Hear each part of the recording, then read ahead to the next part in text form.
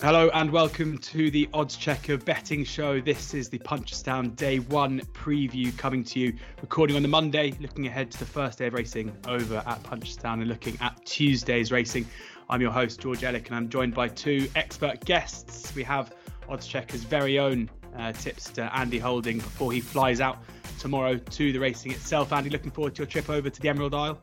Yeah, it's been a while since I've been to the Punchestown Festival. It was a regular haunt for the thick end of sort of 10, 15 years. Never used to miss it at all. Me, Sam Turner and a few, the William Hill racing radio mob used to go over and terrorise the nice pubs and clubs afterwards.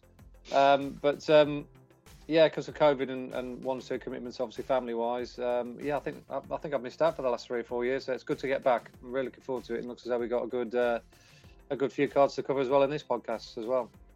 Yeah, looking forward to getting through it. Some cracking races all through the week, and also delighted to be joined by racing broadcaster, sports broadcaster Johnny Ward as well. Johnny, you're going to be there on Thursday, and by the sounds of it, if anyone sees you, could be a little bit worse for wear come the day. A few corporate free drinks on the cards. Yeah, I could be a bit worse for wear the following day anyway, but I tend to perform all right in the day. It's the day after I struggle with. But Mr. Holding will be there, so if we cross paths, we'll hopefully have a few winners to toast at that stage. Yeah, so it's just looking at the decks and delighted with the numbers. I have to say for the first 2 days, George, it looks like pretty much everyone you want to be there is there.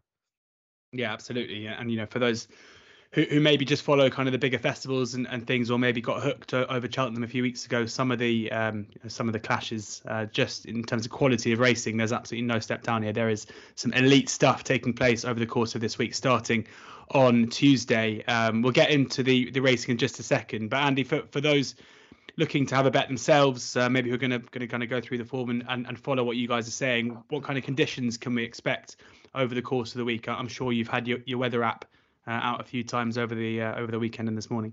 Yeah, the weather maps I've been looking at anyway suggest that we're pretty much going to be set fair over in the Kildare area, unless Johnny's got any further updates. But I don't think we're going to get too much appreciable rain. And I think up to now, I think the Clark, of course, has done a good job maintaining it, good to yielding in places. And of course, they move the rails, don't they, Johnny, as well, pretty much every day. So we tend to get fresh ground by and large all the way through the week, certainly on the hurdle track anyway.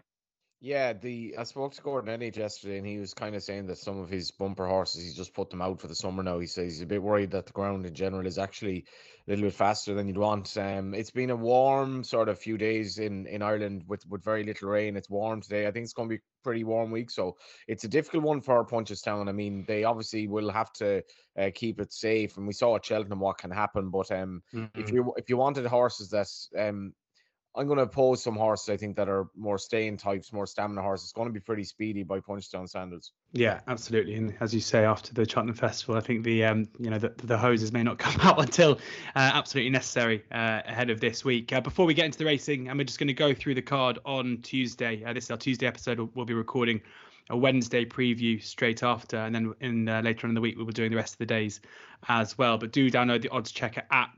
There you can get the very best prices that we'll be talking through as we go. The best bookie offers, free bets, place terms, crucially, with lots of firms giving you extra places in certain races where there are lots of runners too. So do download the app now, and also Andy's tips straight to the app every morning of racing, not just for the Punchestown Festival, of course, or any major festivals, but every day's racing, except when he's getting a well-earned break, I should say, earning his break every day of the year elsewhere. We'll start then with the first. It is the 340 at the Mayor's Novice Hurdle, and Dino Blue is the 7-4 favourite ahead of Party Central at 3-1. Grand G is 4-1, Brides Hill 13-2, Instit 8-1, Lunar Display 11-1, 25-1 bar, 11 runners. And Andy, I'll come to you here first, because Dino Blue, regular readers of your column, regular watchers and listeners to this show will remember how keen you were on Dino Blue after that first run.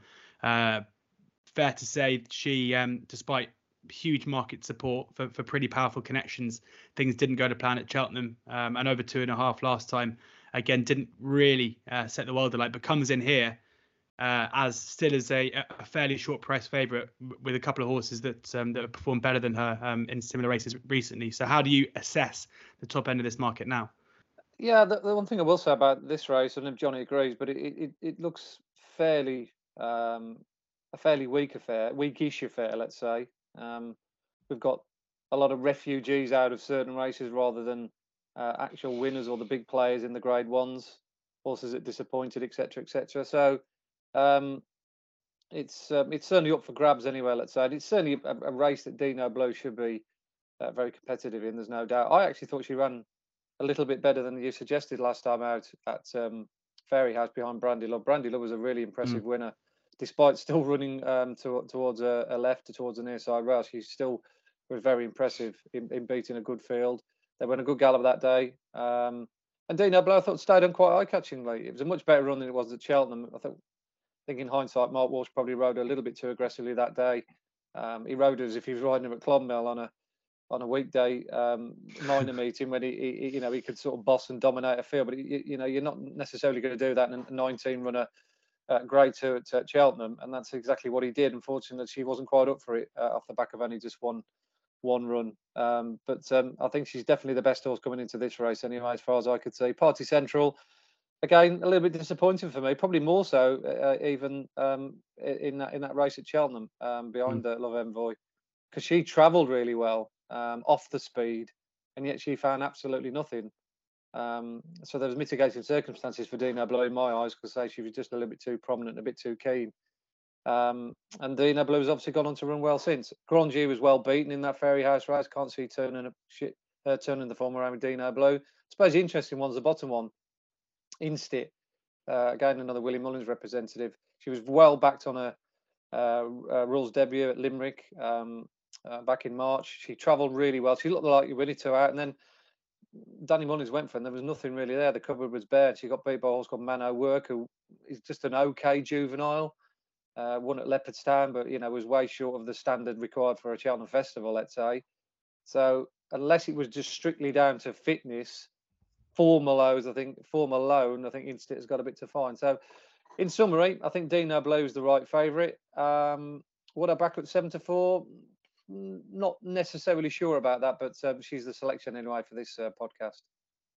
Just quickly before we move on to Johnny's thoughts there, you mentioned that she stayed on well last time. So is a step back and chip therefore not a bit of a negative here? Yeah, a little bit. Yeah, I'd have to say that. But she did show a huge amount of speed at Clonmel first time out. Almost too much speed for her own good at the Cheltenham Festival. She was just too keen from an early stage. She was in front after a hurdle, which is not the way to ride her really. So I think they could probably revert to being quite aggressive again with her back over 2 miles. They basically rode her to get the trip last time out, and she did get it, but she was just outstayed by stronger stayers on the day, if that makes any sense, or just a better standard of horse. Brandy Love would be a massive odds-on shot to win this. But without the Brandy Loves in this world in this race, then like I said, it's very much open and up for grabs. Johnny, how do you see it? Yeah, Andy's reference to refugees there reminds me of a quote in Withnail and I. London is a city coming down from its trip, and there's going to be a lot of refugees, and there might be a few refugees. I like the terminology, Andy. I know what you're getting at here. I think Dino Blue should probably win. I think they completely changed tactics on her at Fairy House. It was almost like they rode her A, to get the trip, and B, to kind of get her to just chill out, because they didn't put a hood on her. They put a hood on Brandy Love the last day. It looked like Dino Blue might have wanted a hood, but they didn't put a hood on her. But I thought, she was caught a bit flat-footed out of her ground coming to the third last. She didn't have much chance. She was a bit untidy at second last without it making much of a difference. But if you look at how she ran relative to Love Envoy, that was much more in keeping with what they expected at Cheltenham. And if that's the case, basically, she should be Party Central, who is probably a bit of a bridal merchant. As much as she's had a great year, she found nothing at Cheltenham. And Dino Blue was so well backed on that occasion. She was obviously working really well. I think this should be straightforward enough tactically for her. Again, it's unusual for William Mullins to run 3 horses, to run 3 times in succession as quickly as that. So I think they probably think they're on a bit of a mission retrieval with her. Not sure I'd be bothered about taking 7-4, but for me, she's definitely the most likely winner of the race. And it'll be interesting to see how the market works out. But I thought the performance at Fairy House was very reassuring in the context of what she did at Cheltenham. Anyone else you would be looking to back at the prices here, or is it a bit of a no bet race for you? Bit of a no bet race. Bride's Hill would have a chance. I mean, she'll have no issues with the ground. She's coming back after obviously disappointing last time. As as Andy said, Instit was well fancied the last year. That form is nowhere near good enough, and you'd imagine would have an awful lot to find. So, not really. If I were having a bet in the race, I'd probably just back the favourite. Good stuff. On to the second race on the card then, the 4:15. The champion novice hurdle over 2 miles, and Sir Gerhard is 4-6 to win this one. The Ballymore winner at the Cheltenham Festival.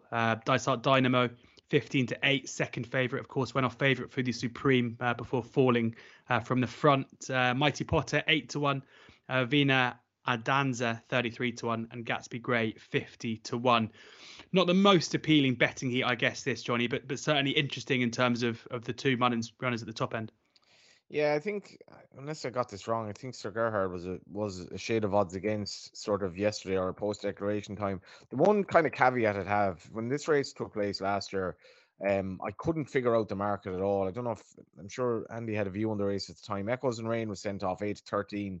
Blue Lord was sent off 15-8, even though Blue Lord had won so well at Cheltenham, had plenty in hand on ratings, and was ridden by Paul Townend. So I couldn't figure out why the mount of Patrick Mullins was backed as well as she was, and she ended up winning. So, maybe the jockey bookings, I wouldn't necessarily say, oh, definitely Sir Gerhard is the one here. But for me, I'd far prefer him to Dysart Dynamo. I think Dysart Dynamo was definitely in trouble at Cheltenham when he fell. I know he likes his track. It'll be very, very hard to maintain that gallop here, though. And if Sir Gerhard if he puts in a good round of jumping, he's well able to travel just off him. I think he's plenty of pace, this horse. I think the issue with Cheltenham was whether he'd stay or not, as opposed to if you ran the Supreme. I don't think that would have been a problem for him at all. I'd be very, very confident that he'll win this, to be honest. Very confident there to justify the 4-6. One of those, maybe for those who like to have an ACCA or a multi-bet over the course of the day or the week. So go ahead, maybe the one for Johnny to put in there. Andy, do you agree with that? I do, yeah. I'm surprised at it. Is he says 5-6 in a place? Is it? No, right? 4-6, basically everywhere. Oh, right, yeah. That's a bit of a shame. I was going to say 5-6 or somewhere in around that market isn't a bad price, because I think he's just miles better than this lot, as his odds suggest. Obviously, Dysart Dynamo's on a bit of a retrieval mission. I think going right-handed might help Dysart Dynamo. I didn't think he looked all that comfortable at Cheltenham, to be honest, at any stage. He was just wide to the moon. You watch him go down at the start. He was keen. He obviously, broke the tape as well early on. He was just too keen to get on with it. He basically run his race by going past the stands, and he did the rest of the journey until he fell on adrenaline, I think. He was absolutely punch drunk, I think, when he fell. There was nothing left in the locker. Did John Bon have a part to play in that as well? I mean, they just absolutely, yeah. I think the two of them softened each other up. There's no doubt about it. But I think it affected John Bon just as much as it did Dysart Dynamo. Yeah. Look, he's going to be off in front. Small field, tactical scenario. He's going to be ideal for him. That's when he was good in the Moscow Flyer. Not totally ruling him off here, but like I say, I don't like horses like him that give themselves very little chance in a race, and it's an all or nothing job with the Dysart Dynamo. I feel, whereas I think you can ride Sir Gerhard anyway. You can make the running with him if you wanted to. I presume they'll drop him in and let Dysart Dynamo, give him a lead till as far as he wants. But look, he's just a very, very strong stay. He's got plenty of, tactical speed for 2 miles. He's won over 2. He's won over 2.5, and he beat 3 Strike Life, who absolutely bolted up at Aintree off the back of a hard season. So the only negative I could see is he run below par last year in the bumper behind Kilcrit. After looking the dominant force in his division, that's the only negative I could come with. Other than that, then I think he's a good 4-6 shot. Good 4-6 shot there. Sir Gerhard, the one in this second, the champion novice hurdle there for both Andy and for Johnny. We'll move on then to the handicap hurdle over 2 miles as well. Third race on the card, the 450. As I say, we're recording this on Monday morning. Only one firm out at the moment. That's William Hill. And they are priced up as follows. Glan is the 5-1 favourite. Ardler 6-1. Esky Lane 15-2. Far Out 17-2. Hearts of Trumps 10-1. Great Bear 12-1. Guadalage and Tax for Max and Clifton Warrior all 14-1, 16-1 bar, 18 runners at the moment. Hills are a 5th to 5 as it stands. Probably be a couple of firms who even go 6 places tomorrow, Andy. Any views on those early prices now? Yes. I've got to be honest. I'm a bit selfish here, but I was rather hoping that we'd avoid some of the handicaps. I could keep 1 or 2 of these up my sleeve until tomorrow morning, because I'm going to be playing quite heavily in the handicaps, because a lot of the conditions races, we know the form, we know that they bet how they should bet, and there's not many ricks in those races, and there's not therefore that much way of value. But in these kind of events, particularly the UK bookmakers probably wouldn't know the complete time of day with every single horse. So there is an opportunity perhaps to have a little bit of a touch here and then everywhere. But I'm a big fan of Ardler in this race, Mickey Halford's horse. Just screams to me as if Mickey's had this race, or certainly this meeting on his mind for a little while now with this horse. The fact that he finished second early on in the season back in November to Grand Jury, horse of Henry de Bromhead's, who has been a smidgen disappointing since, only in the sense that he hasn't quite gone the way perhaps the connections thought he would have done. But he's run a little beyond Ginto in the Lawlers of Nace, was still a respectable one in the context of like a handicap. And this fella, Ardler, pushed Henry de Bromhead's horse all the way, and he got beat a length back in November. He's subsequently gone on to win in a big field at Navan, when he went off quite a big price actually, because he looks as though he got a good form chance. And then he was sent off favourite in a very good novices hurdle back at the same track next time out. And although he got beat and finishing second, he got beat to the boys winner, the Martin Pike winner at Banbridge. It's probably the biggest mistake of the whole festival for me, Banbridge. I marked off on my notes that day Martin Pipe, because he was trained by Joseph O'Brien. He'd won in a fast time in a novice hurdle, and I thought, if this runs at Cheltenham, I'm definitely going to be all over this. And I didn't put him up, and I really was annoyed. I kind of like talked myself out of it on the day. But that time figure that day back in January was really good. And Ardler, I thought, ran really well to only get beat a couple of lengths. I think the good ground will really suit this fellow as well. I think he's been quite shrewd in the sense that he's kept him away from soft winter ground all season and just pot hunted him, run him on when the ground's, just on the easy side of good. So conditions are ideal. He goes there fresh. I think I'm a mark 125. He's more than workable. So yeah, he's probably my best bet on day one. Ardler in the first of the handicaps. Ardler 6-1 as it stands at the moment, with just the one firm Hills who are out at the moment. Johnny, that's a strong one from Andy. Have you got a similarly strong view on the first handicap of the week? I do actually, and it's not Ardler. I totally respect his chance. I think Ardler and my selection might well be actually sort of locking horns a bit here in this. I looked at it yesterday. Hills, fair play to Hills for going up 5 places, pricing up before anyone else in an 18-runner race. So like, if you can get a few quid on with Hills, you've great options there. Glan, I thought she won readily last time. That looked a strong handicap, and it was actually 3 mares dominated. I tipped the horse that was second. Very likely race horse Willie Mullins. Is the third horse is also trained by Willie, and obviously Esky Lane was 5th in that race. He travelled well. He just might have a small bit too much weight at this stage, 146. But I'm fascinated by Great Bear, who's made the switch from Tom Gibney to Henry de Bromhead.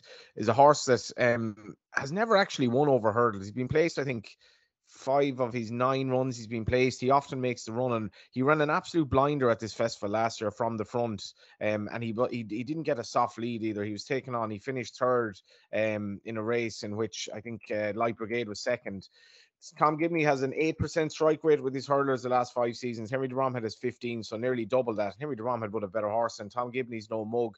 But Henry de Bromhead's horses have come into form big time. He was in great form at Kilbeggan the other day. Darrow O'Keefe has a terrific strike rate for Henry as well. So this horse on the stable switch, an unexpected stable switch, I think he's fascinating off 127. Very competitive and good races on the flat.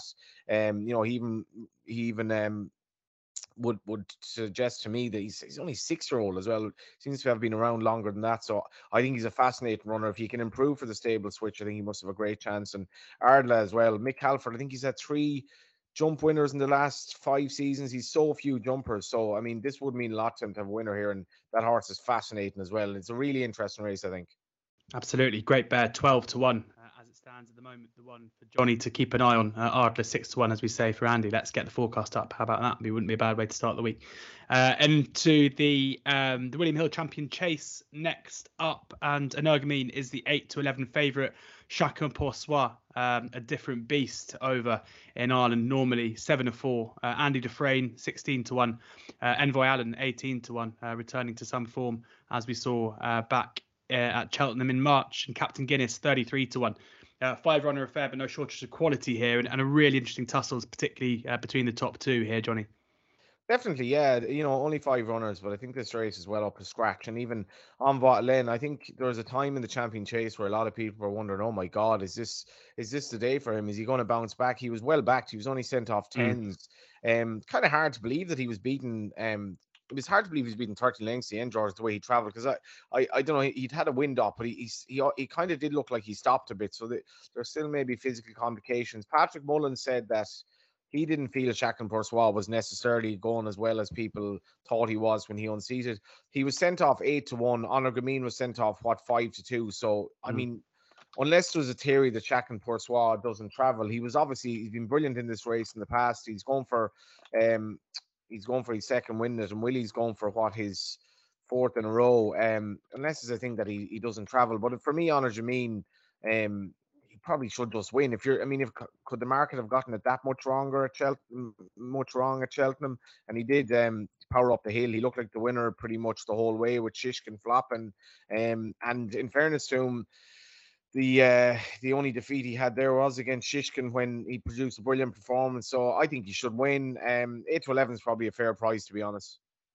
Do you not think it is fair for Jacques Poursois' record here and the other side of the Irish Sea to be factored into his price, or do you look at it as being, I know certainly Patrick Mullins doesn't really buy into the theory that it's he's made excuses basically for every poor run over this side. But do you not think it's understandable that would be factored in, and that's why they're closer in the market here than they were at Cheltenham? Yeah, I mean, I don't know any logistics of being unable to travel on a boat for a couple of hours to have a race. I mean, every horse. I mean, we see it out every week that horses can do it. So you can make excuses for Jacques Poursois and all his performances, his 3 performances in Britain, and maybe he was actually going fine in Cheltenham. I'm just not sure that it should suggest that. I mean, if he were 8-1 at Cheltenham and Honor Gamine was 5-2, is it going to be that much of a difference here when Honor Gamine is essentially quite flawless anyway? So I don't know. Yeah, I think I'd prefer him at 8-11 than Shakan at 7-4, to be honest. Andy, where do you sit on the whole Shaka quandary?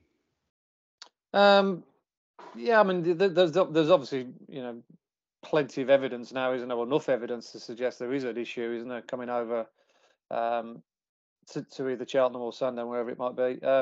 Yeah, he just it doesn't seem to like playing to his strengths, is it, one way or the other? He's just such a difficult one to fathom, because on his day he's just amazing. And he's usually amazing at this meeting, by the way. I mean, the last 2 times he shipped up here at Punchestown, he's been even better than he has been like at Leopardstown, and he's been good at Leopardstown. He's just a creature comforts also. Just doesn't want to go too far in his box. Basically, I don't really know. But look, I don't think I'll beat Energumin anyway, regardless of how you see him at his form in general terms at Punchestown. Because let's face it, Energumin was unbelievable here last year, wasn't he? When he absolutely thrashed Janadil. So I don't think there's any issue with him over the track either. And his time figures are better. I've got all the data on Energumin and all the data on Jacques Poursois in the last 3 or 4 years, and Energumin comes out top every single time you download the sheet. So unless Jacques Poursois is going to improve again at the ripe old age of 10, then I don't see him beating the younger horse. So again, I agree with John. I think 8-11 is a fair price. Well, I'm sure even for those who aren't watching this or listening to this, the Cigar and Energumin double is sure to be a pretty popular bet, I think, on day one of the Punchestown Festival. Yeah. I think you're right. You're getting 1.891 to 1, so just shy of 2 to 1 about the double there, which could, given seemingly both Johnny and Andy thinking they'll justify those short prices, could be one way to play in a couple of races, I guess, unless you're backing the favourite. It doesn't make much appeal in terms of betting heats. There are 2 bumpers on the cards. We've got the 6 o'clock and the 7:45. No prices out at the moment, and I spoke to the guys before we came on air, and no strong views in either of those races or in the 7:10, which is the cross country. Again, no early prices there either. So just one more race left to cover on this show, and I'm certainly plenty of prices and plenty of opinions abound. I've got no doubt here for the Champion Novice Chase over 3 miles, where Bob Ollinger is the 6-4 favourite. Capodano 5-2, Fury Road 7-1, Beacon Edge 10-1, Miller's Bank 11-1, Lifetime Ambition 12-1, Ballyshannon Rose 20-1. And personally, from my own punting perspective, to see a pretty vulnerable favourite in Bob Ollinger at 6-4 and only 7 runners makes me very, very sad. But Andy, I'm hoping you can still flag up here what we can, where there might be a bit of value. Yeah, I think this is the most vulnerable favourite on the card as far as I could see. I mean, he was absolutely on his feet, wasn't he, at Cheltenham? He crawled up the hill on his hands and knees, didn't he? He ran the slowest speed figure the whole week. I mean, basically, Galopin de Champs just got him on the ropes and just kept jabbing away. And in the end, the white flag was waved. And it was just a real shame that Galopin obviously fell. We're dealing with a bit of a freak horse in the shape of Galopin. So you've got to give him some credit for at least offering some kind of resistance to as far as he did. But he just completely broke his heart, and I'm not sure how he's going to come back and sort of face up to it after that's such a pummeling. Plus the fact that he's now over 3 miles. We just don't know whether he will definitely stay. There's a school of thought that he will, obviously point-to-point winner, but until he goes and proves it, then there has to be an element of doubt. And I think that Capodano will reverse the form with him. The day when they met early on in the season, obviously Bob Ollinger at the time was right on song, and 2.5 miles was very much his trip. But if you go back and watch that race again, Capodano went with him for a long way. Then he was actually coming back at him on the run-in. And he's just been crying out for 3 miles, always has been Capodano. He ran over 3 miles at Cheltenham, and I thought he was a bit disappointing that day. I know he ran okay to finish 4th in a Grade 1, which technically on paper is his best ever effort. But I was expecting perhaps a little bit more from him. He just didn't jump with the fluency that he normally does. And I think the key to him is going right-handed. I've watched him a few times now. I think the Fairy House, the Punchestown of this world suit him a little bit better. That inside track just didn't help him at Cheltenham 1 iota. Plus the fact the ground was absolutely bottomless. And when you've got a horse who's perhaps a little bit more careful than normal, trying to plot his way around in a Grade 1, when they're going a good gallop, he was kind of like half looking after himself a little bit as well. And I think Mark Walsh was riding him accordingly. So I think we'll see a more aggressive combination of horse and jockey on this occasion at Punchestown. Plus the fact the ground's more in his favour. He's won at this meeting before. And like I say, I think 3 miles round here is going to be absolutely bang on for him.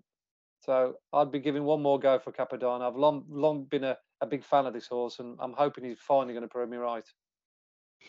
Capodano is 5-2 pretty much across the board. Interestingly, just noticed as well, obviously most firms, given there are 7 runners, are a quarter the 2, but Betfred going at a 5th of 3 as well. So if you really are an each way thief, get yourself down to a Betfred. Johnny, how do you see this? Do you agree with Andy that the Bob Ollinger's there to be shot at?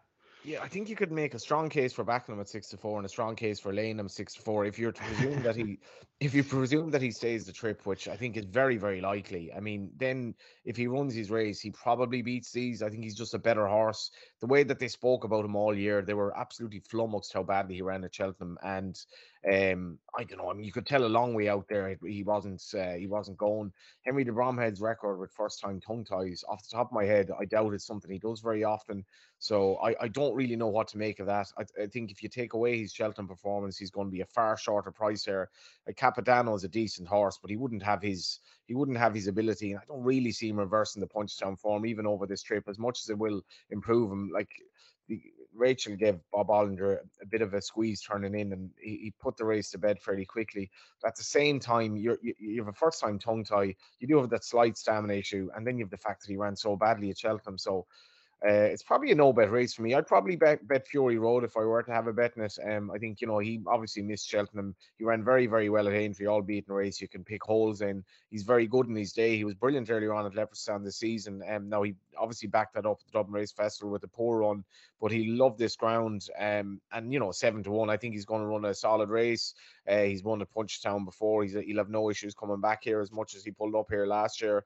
It'd be a tentative vote for me. I'm intrigued as to the market here because Bob Ollinger could easily go off odds on here. If they're very happy with him at home, he's probably an odds on shot here. But I don't know. I don't like backing horses at the tail end of a season who flopped the last day, have a first time tongue tie, and are stepping up in trip. Just too many negatives at the prices. Yeah, fair enough. 7-1 across the board, including with Betfred, who I mentioned are 3 places as it stands at the moment. Positive mention there from Johnny, but not quite as keen to get against Bob Oddinger. And as you mentioned earlier in the show as well, Henry de Bromhead's Yard certainly in much better form now than they were over the Cheltenham Festival week as well. That brings our first day of the Punchestown Festival preview to a close. We are going to be recording a Wednesday preview shortly as well when prices are out. So do check that out and subscribe to the Odds Checker YouTube channel. And you can find these podcasts on any podcast platform as well. Thank you very much to both Johnny and for Andy for sharing their wisdom and their tips with us. Hopefully a couple of winners in there as well. Do download the Odds Checker app for the very best prices, bookie offers, free bets, place terms and tips to straight to the app every morning of racing. And hopefully it's the beginning of a great start of a great week of racing. And hopefully will be a couple of winners in there as well. But as ever, please do ensure that you're gambling responsibly.